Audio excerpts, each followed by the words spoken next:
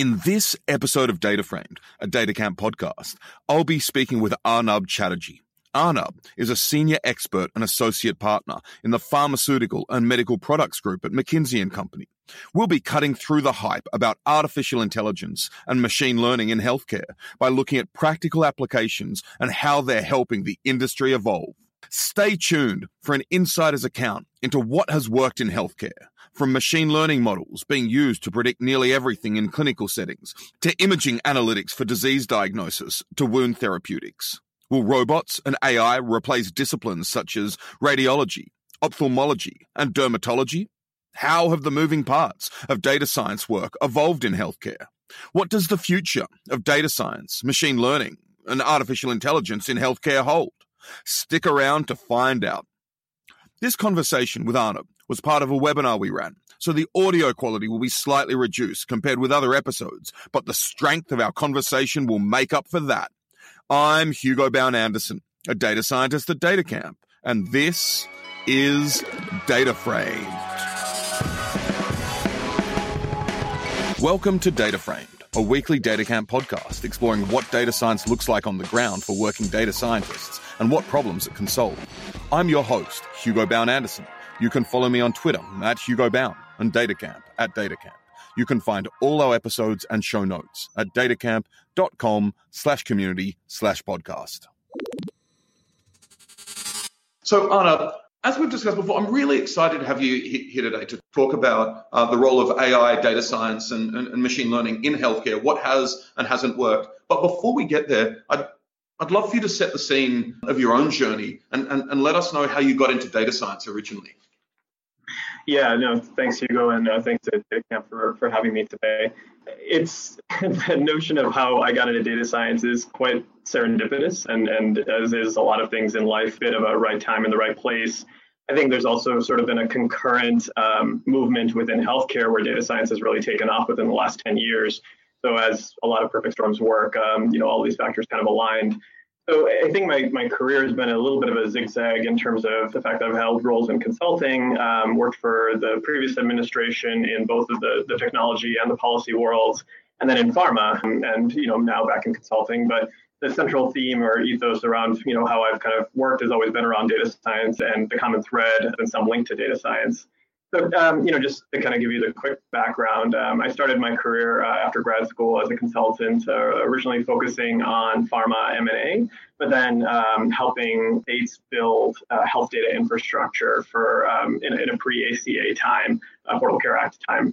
And that actually led me to go work for the Obama administration. I transitioned over to initially work on some data science efforts around healthcare fraud and abuse, and thinking not only about the policy, but also around how do we think about the utilization of that data to predict who may be more likely to commit fraud and fraud the government. And things sort of transitioned into more of a technology bench from that perspective.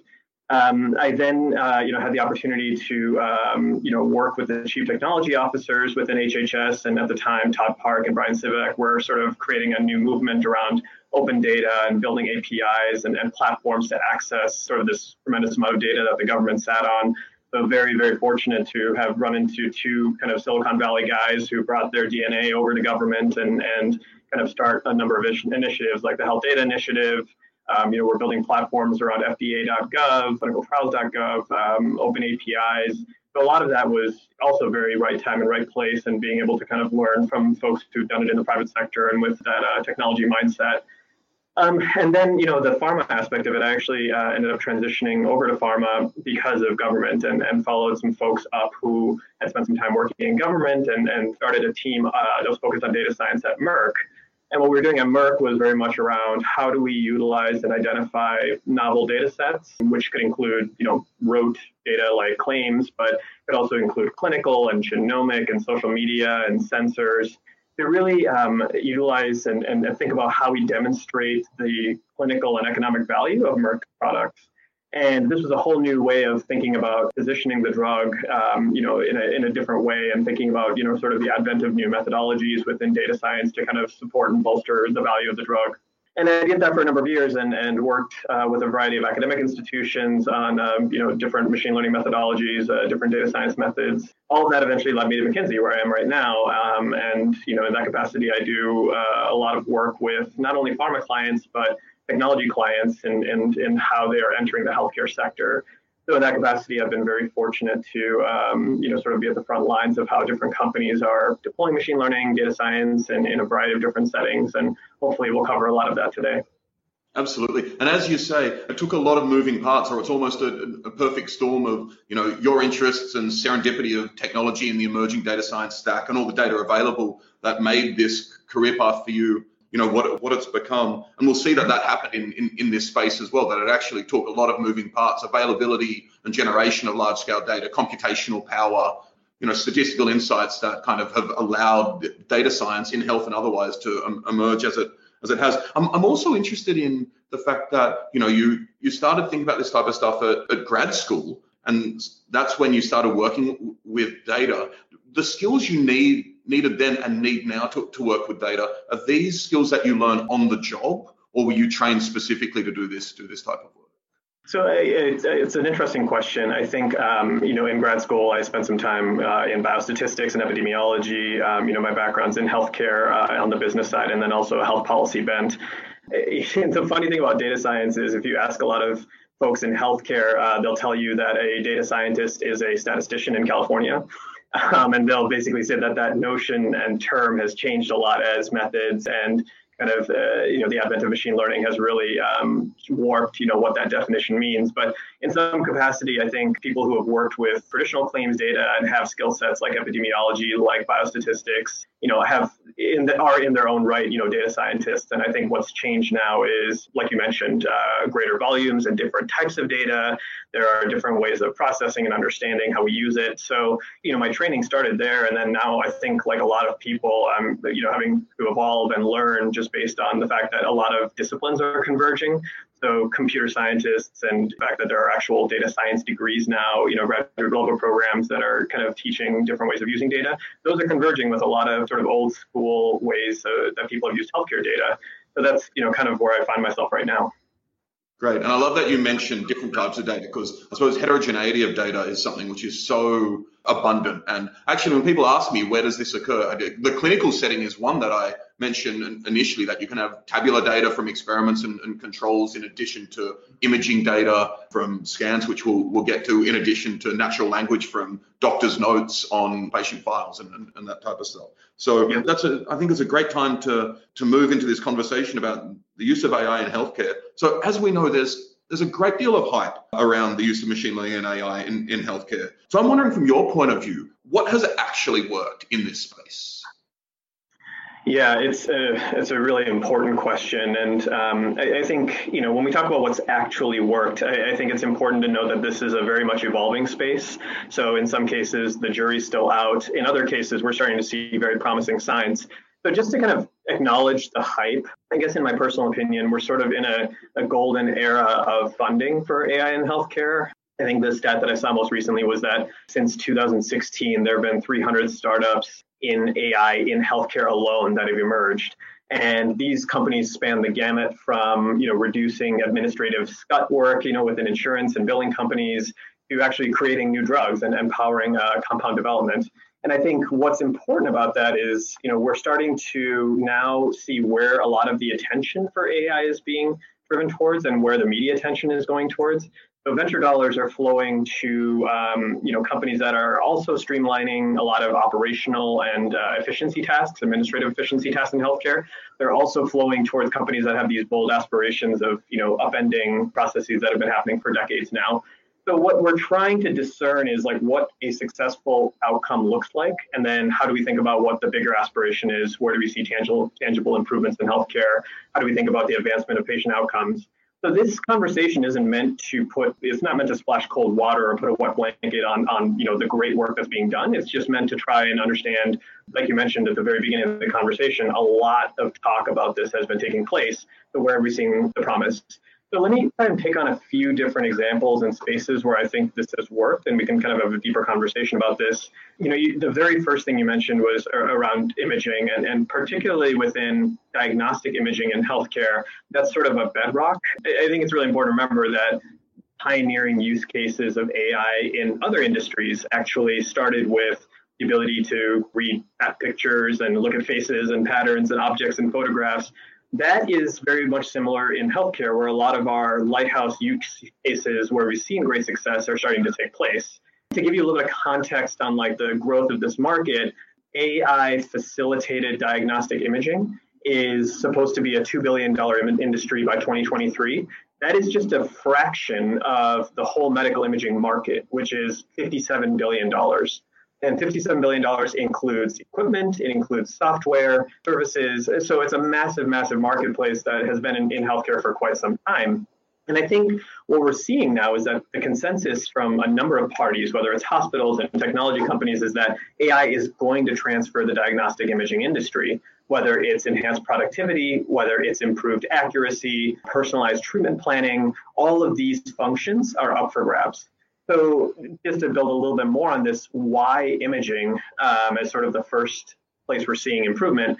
So for one thing, hospitals are producing around 50 petabytes of data per year, and 90% of that data is from medical imaging.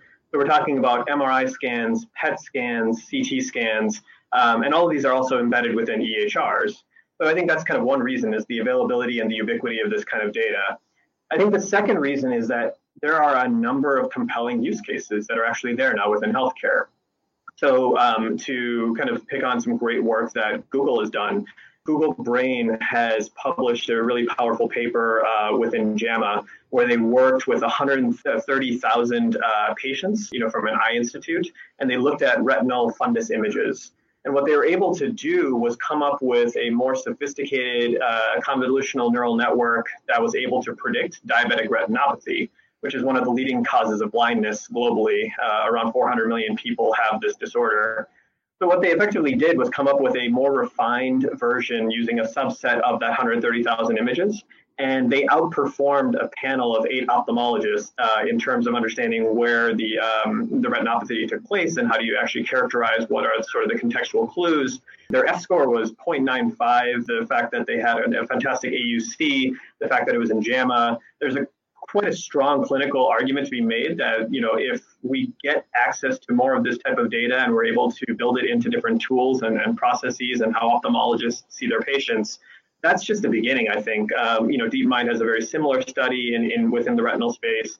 So just those two examples alone, I think, are pretty compelling. And not only are you seeing this in ophthalmology, but you're also starting to see it within dermatology and pathology as sort of your next set of lighthouse use cases. I'm just wondering if it strikes me as interesting, and I'm wondering if it's interesting to you that it's companies such as Google in this case that aren't traditionally known in the healthcare space that are making such advancements. Yeah, I think you're starting to see a lot of interesting collaborations between companies that have world-class machine learning and healthcare institutions. So kind of on the other side of Silicon Valley, you have Facebook. Facebook just announced a collaboration with the NYU School of Medicine, where they're utilizing their AI to speed up recognition of MRI scans. And the project, for those of you who are interested, is called Fast MRI. It's looking initially at around 3 million images of the knee and the brain and the liver, and looking around 10,000 different patient cases. So that was just recently announced. We'll see kind of what the fruits of that labor are. But I don't think it's all that surprising. I think kind of the computational power, it's now kind of incumbent upon Google to figure out how do they think about where the applications are, where the use cases are. And I think this is where you're starting to see imaging as sort of that first initial lighthouse for them, because they can they've done this in other industries, and now they're compellingly able to do it with healthcare data as well. So you were about to go on and tell us a bit more about use cases in ophthalmology and dermatology, for example. Yeah, I think we're starting to see similar, the ophthalmology is obviously the retinal disease example. We've started to see different cases with breast cancer. There is a great example of a partnership between Kaggle and Intel and a company called Mobile ODT, where they developed an algorithm that accurately identified a woman's cervix and how do we better screen and treat women for cervical cancer. So the data was consisting of around 10,000 labeled cervix images, and it had type 1, 2, and 3 cervical cancer. And this was a 50-layer convolutional neural network deep learning model that accurately segmented different parts of cervix type identification. So, just another example where, this algorithm, just by leveraging the power of the crowd, it wasn't even academically trained or clinically trained folks, they were able to capture and accurately identify, cervix type 75% of the time. So I think something to note here that's really important is that these CNNs are actually reproducible. You don't have to rebuild and reinvent the wheel every single time. I think that's where you're going to start to see great refinement, and you're going to start to see a lot of enhancement in terms of how we do imaging recognition and reproducing these algorithms. I think the second thing is these major partnerships where you're starting to see tech companies partner with eye institutes and large corporations that have the imaging data. That's going to be very compelling and powerful. And so when you say reproducible, do you also mean reusable in the sense, in the transfer learning sense? Yeah, I think, we'll get to this, I think, later on, hopefully, but sort of one of the big challenges with AI is just making it reproducible within healthcare. So the big hurdle there is that data is different in many different parts of the healthcare system. So the patient that you're seeing in California will be very different than the one that you're seeing in Texas or South Carolina or Boston. And I think what we're trying to better understand is how do you create a generalizability on an algorithm that may have been used within a certain subsection of the U.S. population or the global population. And then being able to consistently come up with those networks, I think, is what with those algorithms is what is a challenge, because there are also different ways of characterizing this, and I'll spend some time talking about this later. But for radiology specifically, the outcomes that you're looking for are different. So you might look at the probability of a lesion, you might look at the feature of a tumor, you might look at the location of a tumor. You have to consistently do that exercise with different types of imaging data over and over again in order to say the algorithm is reproducible. So I think that's where we're starting to see, we have to continuously be able to prove that this algorithm is accurate and identifiable with other data settings. Look, in all honesty, having this conversation makes me realize even more how important it is to demystify these things, particularly because there are so many touch points, right, of where AI can have impact in health. As you've mentioned, everything from administrative tasks to the scut work, the insurance industry, to all of these diagnostics. And before we move on, I'm wondering if there are any other examples or super interesting use cases to your mind. Yeah, absolutely. So the second, I think, bedrock lighthouse that we're seeing a lot of is around diagnosis prediction. So how do you think about new variables that you haven't unearthed within data that might contribute to the progression of treatment? So we're actually, working with several clients in this space right now on coming up with novel prognostic variables that could lead to the progression of a disease, perhaps predicting earlier onset of the disease. And I think, what makes this compelling is, there's still a great amount of misunderstanding. There's still a great amount of unmet need that we're not characterizing within our patient population. If we're able to better understand using machine learning methods on who those patients might be, we might be able to do incredible things in how we're getting them in and out of the hospital, seeing a provider quicker. So a great example of this is actually Emory just released a study on sepsis, where they looked at 42,000 patients and they looked at 65 different measures that might be predictive on the onset of sepsis. And they looked at it within different time intervals, so within 4, 6, 8, and 12 hours. And what was cool about this is that they were able to come up with the same model and the same level of accuracy as a physician in predicting sepsis. So the validation cohort between the doctor and the tool, the algorithm, was basically indistinguishable. So this is an example of not, machine versus physician. It was more that we have the ability to not only confirm and corroborate what physicians are finding. If we continuously refine this, we might find more measures that are more predictive on sepsis. The one other example I wanted to share with you actually just came out last week, and this was in the Journal of the American Medical Association, a pretty top-tier publication. This was looking at a randomized trial of 500 some patients with staph infections. And they looked at patients over a 6-year period, and they found that an algorithm did just as well as doctors in suggesting how to treat them with antibiotics. So what makes this really compelling is that they were able to say that patients who were on certain antibiotic protocols, were on a drug for a certain number of days. They might have been on a certain number of drugs for a fewer number of days. You basically are looking at how we can think about antibiotic protocols and what is the best practice for keeping patients in and out of the hospital. So I think that's where you're starting to see a lot of compelling evidence. And given that this is now appearing in top tier medical journals, it's not, something that's sort of in the future. These are things that are happening right now.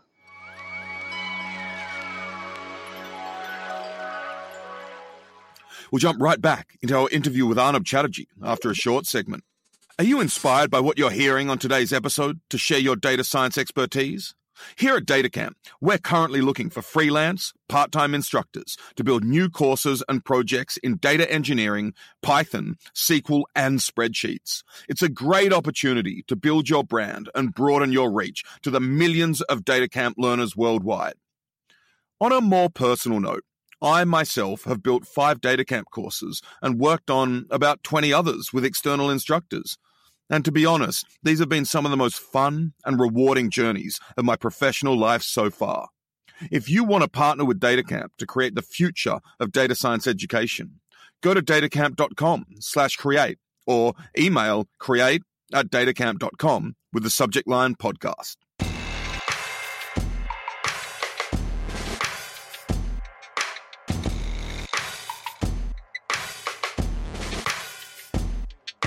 I'm here for another segment on multitask learning. This time, I'll be exploring ethical considerations around multitask systems with Manny Moss, an ethnographer of data science and machine learning who is currently a doctoral candidate in cultural anthropology at the Cooney Graduate Center and research analyst at Data and Society.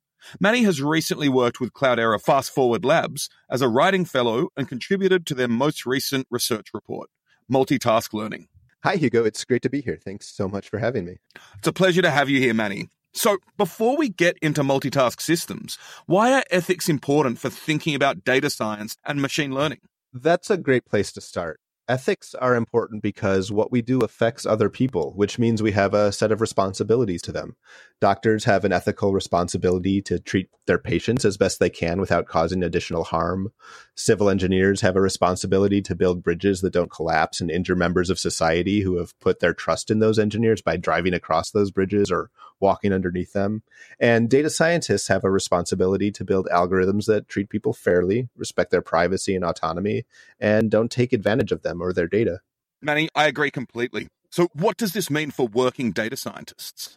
For data science and machine learning, this means thinking carefully about who is affected by the models that get built, as well as what the unintended consequences of those models might be. In recent months, several helpful documents have been published to help think through the effects and consequences of machine learning. Integrate AI has put out a very helpful document for engineers to incorporate ethical thinking into the agile development method.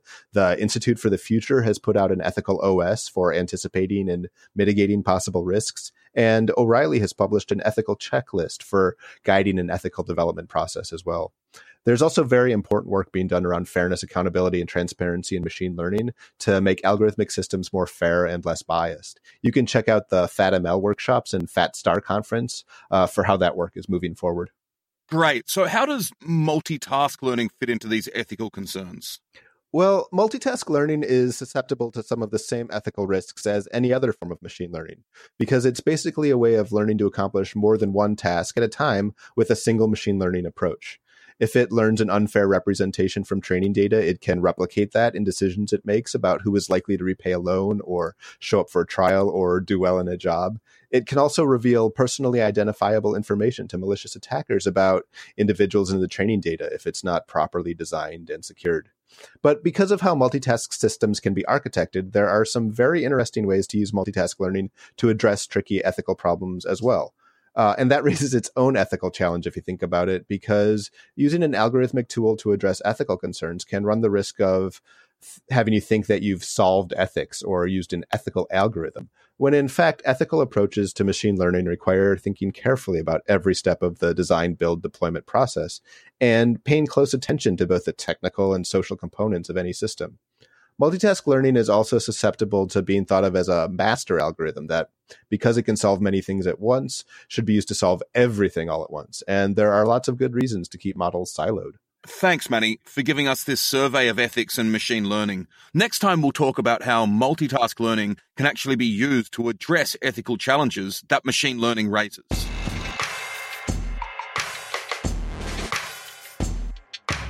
After that interlude, it's time to jump back into our chat with Arnab. And something you've hinted at several times already is that we're not necessarily, there's a false dichotomy between humans and machines, essentially, right? And what is more interesting, I think, is the idea of human algorithmic interaction and the idea of having artificial intelligence and machine learning models with humans in the loop. And do you see this being part of the future of AI in healthcare? So I guess this is your, robots versus physicians conversation. Sure. Yeah, I think, there are a few, I'll give you two funny anecdotes that are sort of perpetuating this theory of, whether we hear a lot of statements around whether physicians are going to be replaced by doctors. So one example is, medical students are actually reportedly not specializing in radiology because they fear that the job market won't even exist anymore, within 10 years. The other example is there's a really interesting company in China called iFlyTech. That is a pretty substantial Chinese AI company. And it was the first machine to pass a medical exam, and it scored substantially higher than the student body population. When you hear these types of statements and then you see all the JAMA evidence or the New England Journal evidence coming out of, doctors, being at the same level as a machine, there's going to be a lot of conversation. It also demonstrates how far machine learning has actually come. And I think there's a few things that make me believe that we're not at a place where physicians are anywhere close to being replaced. One is that a lot of these AI systems, like if you take the radiology example, they perform what's called narrow AI. These are single tasks and they're being programmed and the deep learning models are being set for specific image recognition tasks. So like detecting a nodule or looking at a chest CT and looking for a hemorrhage. These are kind of N of one tasks and they're sort of binary and either yes or no. And I think, if we keep tasks in this sort of narrow detection focus, we're going to find a lot of interesting things. But what that means is that these are going to be augmenting tools. They're going to help physicians improve diagnostic accuracy. But as we all know, physicians do quite a variety of tasks. There is a substantial amount of, mental labor that goes into, how physicians diagnose patients. In the short term, I think we're looking for AI to power a lot of solutions that can reduce costs and improve accuracy and augment physicians' decision making. I don't see it replacing the tremendous work that docs do or our providers do anytime soon. Yeah, and I love that you mentioned narrow AI, which, as you said, is algorithms, AI models to solve specific tasks. Because I think in the cultural consciousness, when people hear AI, they don't think of narrow or weak AI. They think of a strong AI, which reflects human cognition in some sense. And that isn't even necessarily what we want in most spaces or what we're working towards, right? Mm-hmm. Yeah, that's right. Exactly. It has to be more expansive. I think the other thing that's worth mentioning is that there has to be, we talked about this already, but the consistency and the portability in the models has to happen. So we're still a long way from integrating this into physician decision-making. I think different vendors are focused on different deep learning algorithms and on a variety of different use cases. So even, certain things, we'll get to this, they're being approved by the FDA, but they have completely different focal points. And, until we can start to standardize a lot of that, it's going to take some time. So, to your point of narrow versus much more expansive thinking of AI, that's also part of the equation. And then how do we actually make this reproducible? Something that you've mentioned several times is that a lot of the power we see now is from deep learning. And you mentioned the use of convolutional neural networks. I'll just step back a bit. And for those people who want a bit of demystification of deep learning. Deep learning is a sub, and correct me if I'm wrong at any point, is a subclass of machine learning and mostly in supervised learning where you're trying to predict something. It's a particular type of supervised learning model which is inspired loosely from neural networks in our physiological systems, in our brains. Convolutional neural networks are ones that are quite good at picking out patterns in images, essentially, and uses convolutional technique to do so. But of course, AI predates convolutional neural networks. And although they're very, very strong at the moment, I'm sure you've seen trends emerge and dissolve. And I'm just wondering if you could speak to how the moving parts of data science, ML, and AI have evolved in the healthcare space since you've been working in it. Yeah, and I think, if we're going to generalize it to healthcare, I mean, there's quite a bit, there's a whole variety of different models and sophistication of those models that are being thrown at different problems. So, I think at its very basic level, a lot of early applications of AI in healthcare were focused on the relationships between diagnoses and medications. And some of the more basic techniques, such as like association rule mining or supervised learning, those were meant to come up and, find and extract important associations. There were a lot of limitations to those methods. So I think, like if you look at like ARM methods, they were only looking at item level co-occurrences. They weren't really getting to abstractions at a higher level. There wasn't a lot of usefulness for data exploration or for clinical decision support. And I think if you look at like supervised learning techniques, they are tackling these problems from a prediction perspective. So, if we have the right level of data, we can come up with more non-predictive applications. So things like disease group identification or patient stratification. These are things that can happen as data becomes much more usable, I guess, for lack of a better word. And then I think that's where we'll actually be able to see supervised learning become much more applicable, going from small data sets with few observations into much more massive examples. So, there's great work, for example, being done at Stanford and UCSF with Atul Butte's group, where they've looked at hundreds of thousands of patients over 10 years of longitudinality, billions of observations, and come up with sophisticated deep learning neural networks. I think that's where you're starting to see the far-reaching applications of AI. In other cases, we're still working on the data problem, which is that we're getting, enough data to make this interesting, but the sophistication of certain models or methods may not be there because the data is, quite frankly, not that good. All that having been said, what does the future of data science, ML, and AI in healthcare look like to you? Yeah, so I think there's quite, there's a lot of applications that we haven't talked about yet. I think we picked on the two easy ones in terms of what's happened and what's been working, disease diagnosis, prediction, and then on the imaging. I think there's quite a bit of work in terms of what's happening in drug development. So the fact that we are looking at companies now, and there's exciting startups that are doing this, that are focused on things like drug repurposing, where they're using real world data and machine learning algorithms to explore the relationships between drug molecules and disease. That is extremely compelling. That's where you're starting to see a lot of funding go into, especially from biotech and pharma. There are companies like Benevolent AI and Numerate and others that are using deep learning to mine a quite vast amount of data to look at everything from scientific papers, clinical trials. They're effectively just trying to understand which compounds can be more efficient at targeting disease. These are the types of things that I think are getting quite a bit of investment, but we haven't seen the fruits of the labor yet. I mentioned Benevolent, they started identifying hypotheses around ALS treatments. And, this is just a start, but, it's starting to narrow down which drug targets or which compounds to go after. It not only saves a tremendous amount of time for biotech and pharma, it also expedites the drug development process. So I think that's one example. There are really interesting and powerful examples of genomic data that we haven't talked about yet.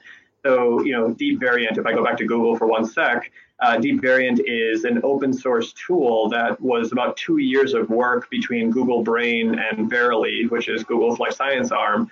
And what they effectively are able to do is come up with a more sophisticated statistical approach to spot mutations and filter out errors.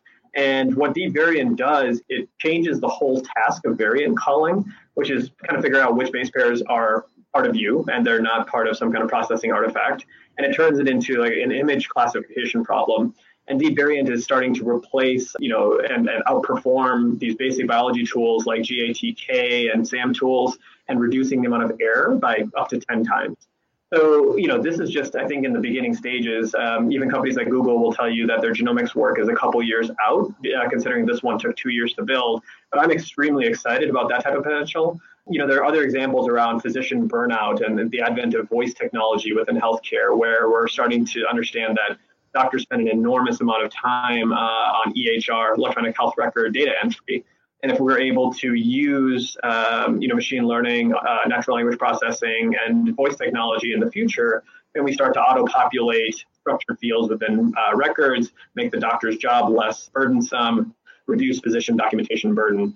So those are three, use cases that I think are sort of on the frontier. They're kind of areas that there's a lot of hype and interest and really amazing work happening. But that's, kind of a short list of where I see the future going.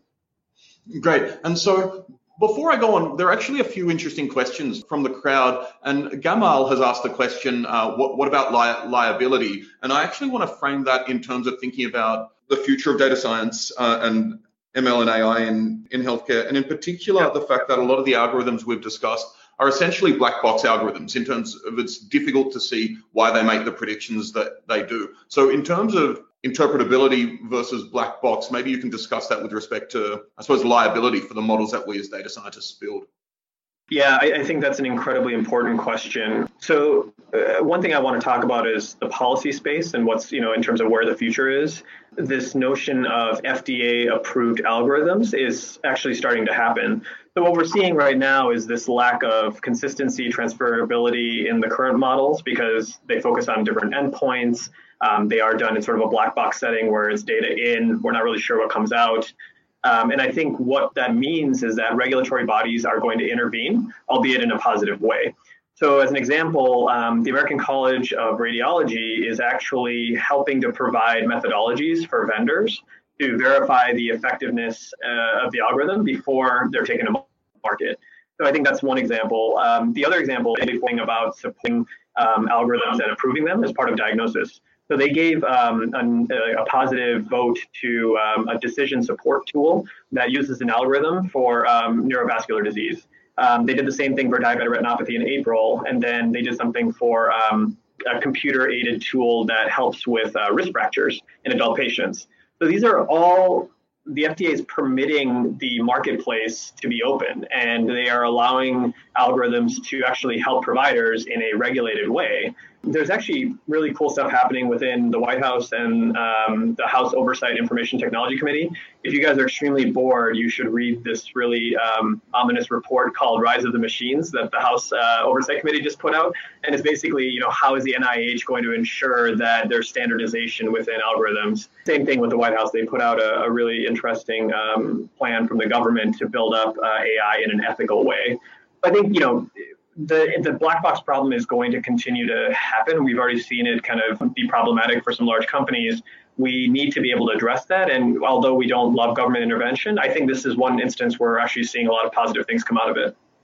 So following up on this, we've actually got a great question from someone in the audience called Daniel about ethical questions in general. And the question is that ethical questions in data science have a much bigger impact on AI in healthcare. And are there moves towards developing ethical guidelines for researchers in this space? You've spoken to that with respect to top-down. I'm also wondering about practice from within the data science community. What type of stakeholders will hold data scientists accountable? And also, the fact that, in marketing, for example, or advertising, perhaps interpretive, like if you show someone the wrong ad, that doesn't have such an important impact as giving someone the wrong diagnosis, right? So are there things that are, particularly valuable in the health space? Yeah, so I think what we're seeing is how do we standardize an ontology for a disease? And that's an evolving question. There are academic consortiums that are focused on reproducing these phenotypes. So a phenotype is basically how are we kind of characterizing a patient and their respective disease.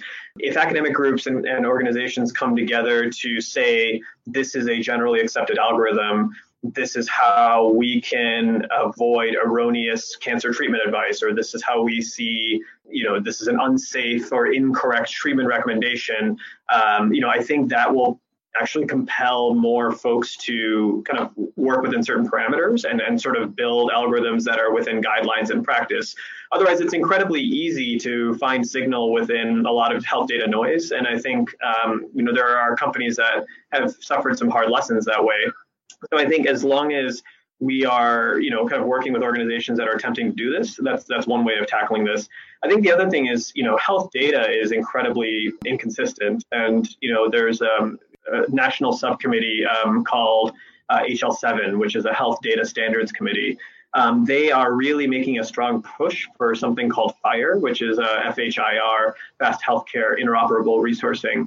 And it's trying to create a standard where, data is no longer somebody's competitive advantage, but it's something that everyone can use and something that is standardized for everyone. So you're not just looking at inconsistent standards. So the Centers for Medicare and Medicaid Services are really trying to push standard ontologies. I think FHIR and these other organizations are trying to create kind of a consistency behind all the chaos and the noise.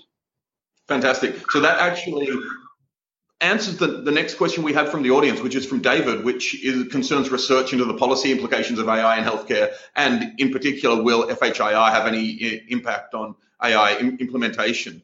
So that's great that you were able to answer that question even before I framed it.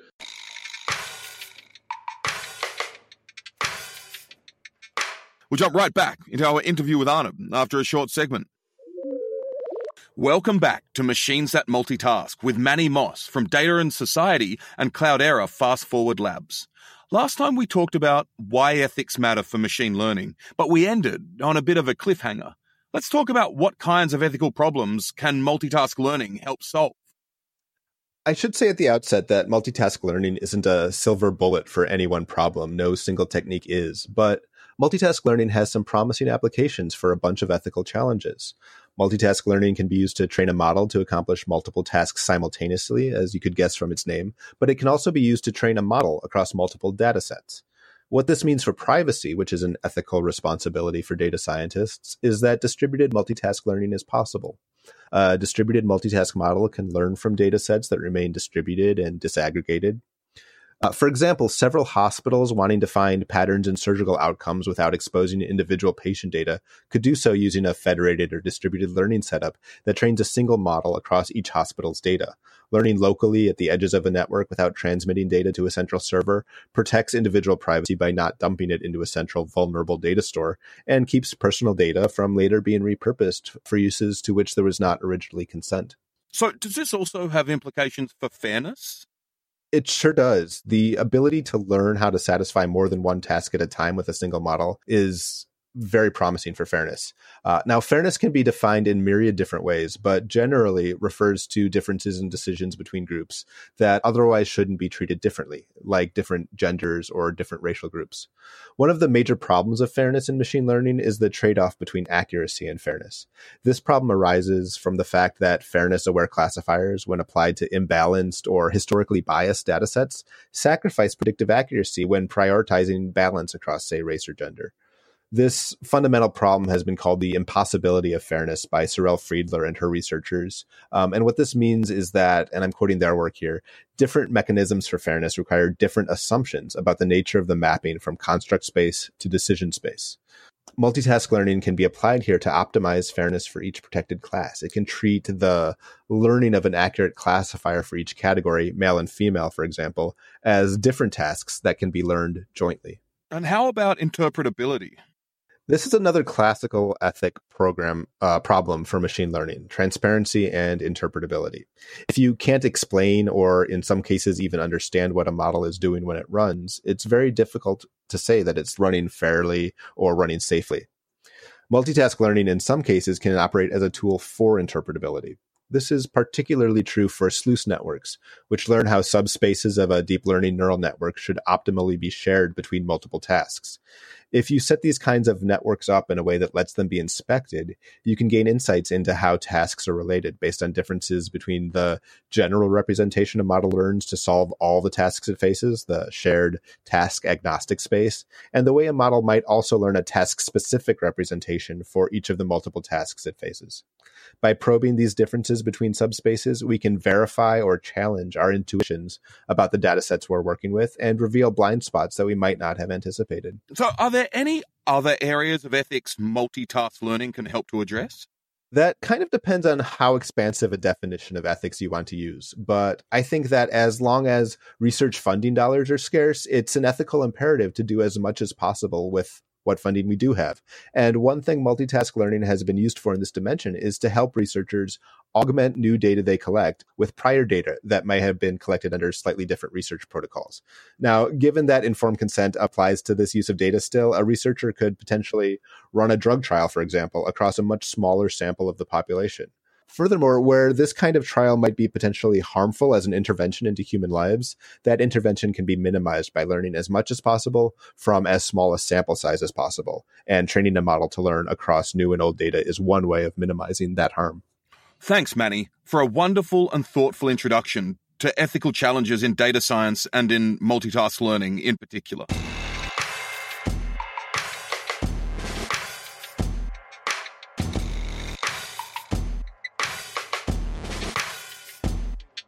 Time to get straight back into our chat with Arnab Chatterjee. So another question, I'll just remind people who are here listening and watching today to send through questions in the chat as soon as they come to mind. I've got a really interesting question from William, which we hinted at earlier. But William says, what I notice is that a big part of the hype is focused on the R&D side of healthcare, for example, image analysis, drug discovery. What are the hypes and, more important, the promising applications on the manufacturing side? Yeah, so that's a good question. I assume that's in relation to drug development, within pharmacos. Yeah, exactly.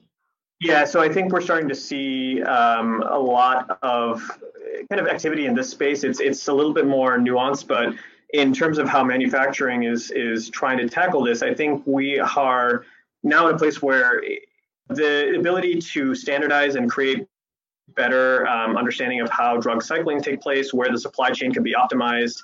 I think that's where, there are companies like Berg, for example, that is using, AI for not only research applications, but for manufacturing. So it's something that I've, come across less, but something that, is still popular. I think there are ways to think about unsupervised learning methods in terms of how we're trying to understand drug circulation and where we can improve supply chain efforts. There is actually a cool effort from the UK Royal Society that is looking at the role of machine learning in biomanufacturing. So, can we actually help sort of optimize the time factor here, like helping manufacturers reduce the time to produce drugs, lower costs, improve replication. So yeah, still very much a popular topic. It's not something that we've avoided, but discovery is where I've seen a lot of the money and interest flow to right now. So we've got several questions coming through about, I suppose, the ethical nature of using AI and ML and data science in healthcare. So the first one I want to ask you is from a listener called James. So James has written, given the black box nature of AI and the proprietary nature of industry, how will external validation and reproducibility of the algorithms be assessed? So he also says, basically, where does open science fit in to the commercial AI space? Yeah, that's a good question. So I think what we need to do is come up with more of an interdisciplinary, multi-stakeholder way of evaluating different algorithms that are entering the marketplace. So you have, these large top-down institutions like the FDA that are evaluating, kind of the ability for a physician to utilize an algorithm in practice. I think there are other organizations, sort of at the academic level that are more interdisciplinary. So a great one is called Odyssey, which is the Observational Health Data Sciences and Informatics Group. And what they're attempting to do, and this is actually a collaboration between pharma and academics and startups. And one thing that they've done that I think is really important is they've created a common data model for healthcare. So they've looked at disparate observational healthcare databases and decided that EMRs are really important, for supporting clinical care. Databases like claims data are important for reimbursement, but they both kind of serve different purposes. So we need to create a common data model that accommodates both of these different types of data. And this CDM through a partnership called OMOP stands for the Observational Medical Outcomes Partnership. It basically is trying to take all of this noise from random coding systems and create one standardized ontology and vocabulary. So that's one way of trying to get, buy-in from other people, multiple players, interdisciplinary players, And that's, I think, something that helps with the ethical challenge. Odyssey is an organization that actually works on reproducing and publishing all this research. All of it's open source. They've created a number of software tools like Atlas and Achilles that are standardized databases for profiling different data and for data quality. So, this is not something that we're going to solve overnight. I think regulatory bodies are going to be very judicious about what they approve and what they don't approve. And what tends to happen in healthcare is that as soon as there's some kind of adverse event or there's some kind of clinical error, you're going to see the entire industry get slapped, right? And nobody wants that to happen. I think that's what's stifling for innovation. So we are, hopefully trying to, it's weird kind of the world that we sit in right now where we're trying to get as much AI related work out there as possible, also being very mindful that a successful deployment of this, once it enters the physician's hands or it starts to be part of patient care, is incredibly challenging. And that's kind of what the next evolution of all of this stuff is the very careful implementation of these algorithms into a clinical decision model. I'm glad that you mentioned regulation there, because we have a related question from Stephen, which is, the question is, from a regulatory perspective, is it or will it be enough to prove the efficacy of an algorithm or model, or is a full functional description required? Yeah, I don't know if we have proper guidance around that. I think there are a lot of organizations that are trying to demystify how the AI or how the FDA should be thinking about this. So, a few things that are sort of standard in terms of like how much you have to prove something. One is that, what is sort of your benchmark data, and, are you using are you using ground truth data? Meaning, is it a kind of a trusted claims data source? Is it a standardized ontology for EHR data? I think companies grapple with choosing a whole variety of different data sources and collection methods, and then they realize that their algorithm isn't that good, or they're hoping for its approval. So, there are, good definitions on what like ground truth data is, and that's one way of kind of creating a really strong model. I think, there are other ways of thinking about what's the intended use of the algorithm. How do we think about this interfacing with a physician? Does it have any sort of downstream patient implications? Is there going to be algorithm bias? Meaning, are you going to deny care to a certain patient population? That's something that the FDA considers in terms of how it considers it to be ethical or not ethical. And then I think there's a whole regulatory approach on refitting models so that they're continuously learning. Scott Gottlieb, who runs the FDA, has talked a lot about, how will patients evolve, and how do we think about when companies have to do a refit of the model and how it should be validated. What is the right refitting cadence? Is it every hour? Is it 6 months? Is it annually? So I feel like a few organizations have taken a stab at trying to create, these list of guiding light questions that can help us come up with a good model versus a subpar model. And one that's more likely to be implemented and accepted by the clinical community versus ones that have a great finding but may have some holes in them. And in terms of the regulation as well, we've got a great question from Harsh. Harsh asks that due to healthcare being a regulated area, do you feel that AI in healthcare will be a focused area for only big companies like Google and Facebook to be able to make advances in, or do you feel small companies have a space? And you mentioned earlier that there've been several hundred startups in this space in particular. So maybe you can speak a bit more to that. So I think it's a really interesting question. I think I'll give you one example that I think raised a lot of eyebrows. So to your point about big tech companies like Google, Facebook actually announced earlier this year that they are looking at using AI to monitor suicide and understand which one of their users might be more likely to commit a suicidal event. And, that is a highly ethically challenging place, for a tech company to play in. And I think the large tech companies, while they have great applications and great computer science, are treading very carefully because they realize that this isn't something that you can just, wade into. I think they actually have a tremendous amount of organizational risk as they enter this market. One, because patient care is totally different than, selling ads. And I think, the ability for them to use their science and use the computational power comes at a great risk, and they have to evaluate whether it's worth it or not. But they all want to, make the world a better place. And that's sort of kind of their aspiration. With other companies, there's so many powerful tech companies. Like I mentioned, voice technologies in this space, companies like virtual assistants and voice technology are going to be major players in this space. And I don't just mean Amazon, but I mean, companies like Orbita and, others are doing incredible work. Robin AI, they are basically trying to help reduce physician documentation burden. And, these are well-funded, well-capitalized, strongly supported startups that are doing great things. There's, patient data and risk analytics. There's companies like Narrative DX that are doing really compelling work. They're partnering directly with healthcare systems to do this in a safe and compliant way. So I don't think, large tech companies are the only ones that can play in this space. I think it's, if you are very calculated and methodical about how you enter, if you engage in the right partnerships, a startup, there are quite a few startups that have made a lot of headway in this space. In the drug discovery world, these are startups that have raised, hundreds of millions of dollars, literally, that are now kind of functioning quite well and successfully. Pharma companies are making multi-year bets on companies like Numerate and Benevolent AI, and investing quite a bit of money. So this is not just a large tech company space anymore. And so there are actually an overwhelming number of fantastic questions coming through, but we're going to need to wrap up in the next 10 minutes or so. So I've got two more questions. The first is from Christopher, which I'm very interested in. Christopher asks, what are the main limitations on the rate of adoption of AI in healthcare? Yeah, it's a good question.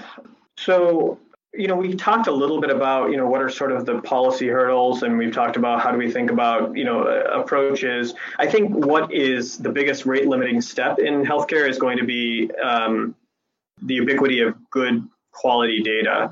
And this is sort of the biggest challenge that I think has been plaguing healthcare for decades now, is that, as soon as a novel data set is released into the healthcare wild, everybody gets really excited about it. So, as soon as the government made standards for EHRs, electronic health records, EHRs became sort of competitive domain for any organization that had the record, right? And the challenge was getting access to that data.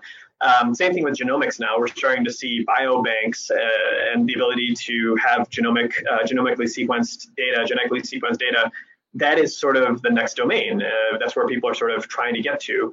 But none of this matters unless the data is linkable, unless there is a standard, unless there is labeled data. We talk a lot about imaging today, but radiologists suffer from the fact that imaging data is stored within these PACS warehouses. PACS is the archiving system, and then they're not labeled. So we don't know what we're necessarily looking at. And what that all goes to show is that the biggest hurdle for AI adoption in healthcare is good quality data, which is why I mentioned, standards like FHIR and others trying to create some kind of harmony and consistency in the data in a very chaotic world. I think the other thing is that, hospitals and other organizations that have the data are very much willing to work with players, but there's quite a bit of overlap in terms of what companies are promising. So we're starting to see a lot of companies tread into different spaces and say that they're doing compound development, or they're looking at molecule identification or target validation, and they're sort of trying to be jack of all trades. And I think that is sort of obfuscating, what the company actually does. So my suggestion is just having a very clear, refined focus on what you think you are doing and what you're good at, versus trying to then wade into a lot of other murky waters. With that said, the market is so hot right now that you will see a tremendous amount of partnership and opportunity for startups. The biggest step is access to the data, finding the right partner, being able to demonstrate a use case, and then the application of that algorithm within clinical practice. So I've got one more question from one of our listeners, and then I'm going to ask you one final question. This is from Gamal, and it's a relatively general question that I'd like you to interpret in whatever way you see fit. Do you think artificial intelligence will democratize medicine? Oh, interesting.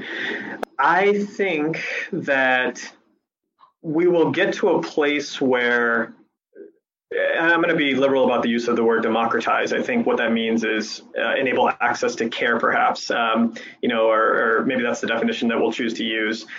I think patients are increasingly interfacing with the health system in different ways. And the fact that the vast majority of patients, go online to look up health information, almost 90% now. The fact that, there is still, there's a lot of ways for patients to share their data now with physicians, with technology companies.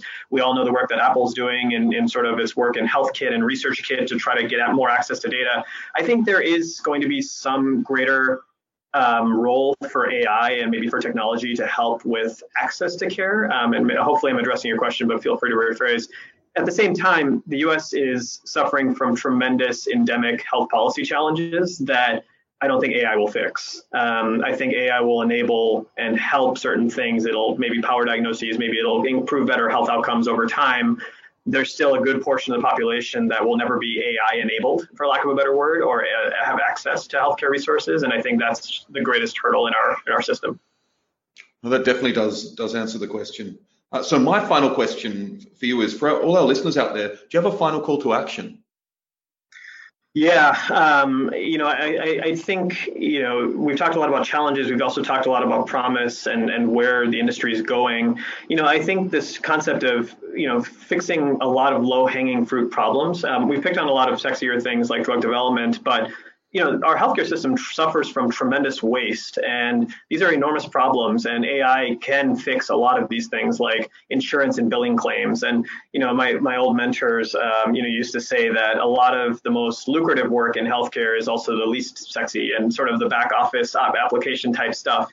If we're able to, do things like predict better waste or fraud, or if we're able to improve billing and documentation processes, these are incredibly important problems to go after, and I think there's something there. And you should use AI and your powers to go fix them.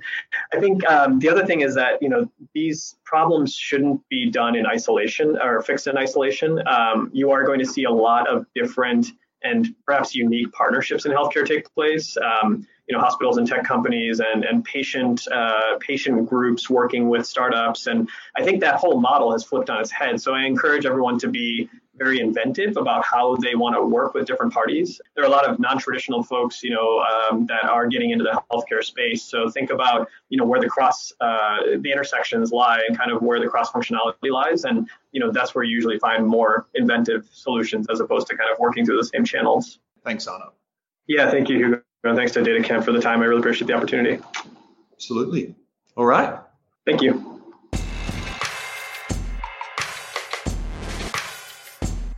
Thanks for joining our conversation with Arnab. We saw that fundamental advances are being made in healthcare due to data science, machine learning, and artificial intelligence in the varied areas of diagnostic imaging, diagnosis prediction, the scut work of the insurance industry, and pharmaceutical R&D, to name several. We also cut through the hype to see that robots and AI aren't going to replace any major parts of healthcare in the near future, but that they will make practitioners' jobs less burdensome. We also saw so much more, so make sure to check out the transcript online as well. Also, get yourself excited for next week's episode, a conversation with Peter Bull about the importance of human-centered design in data science.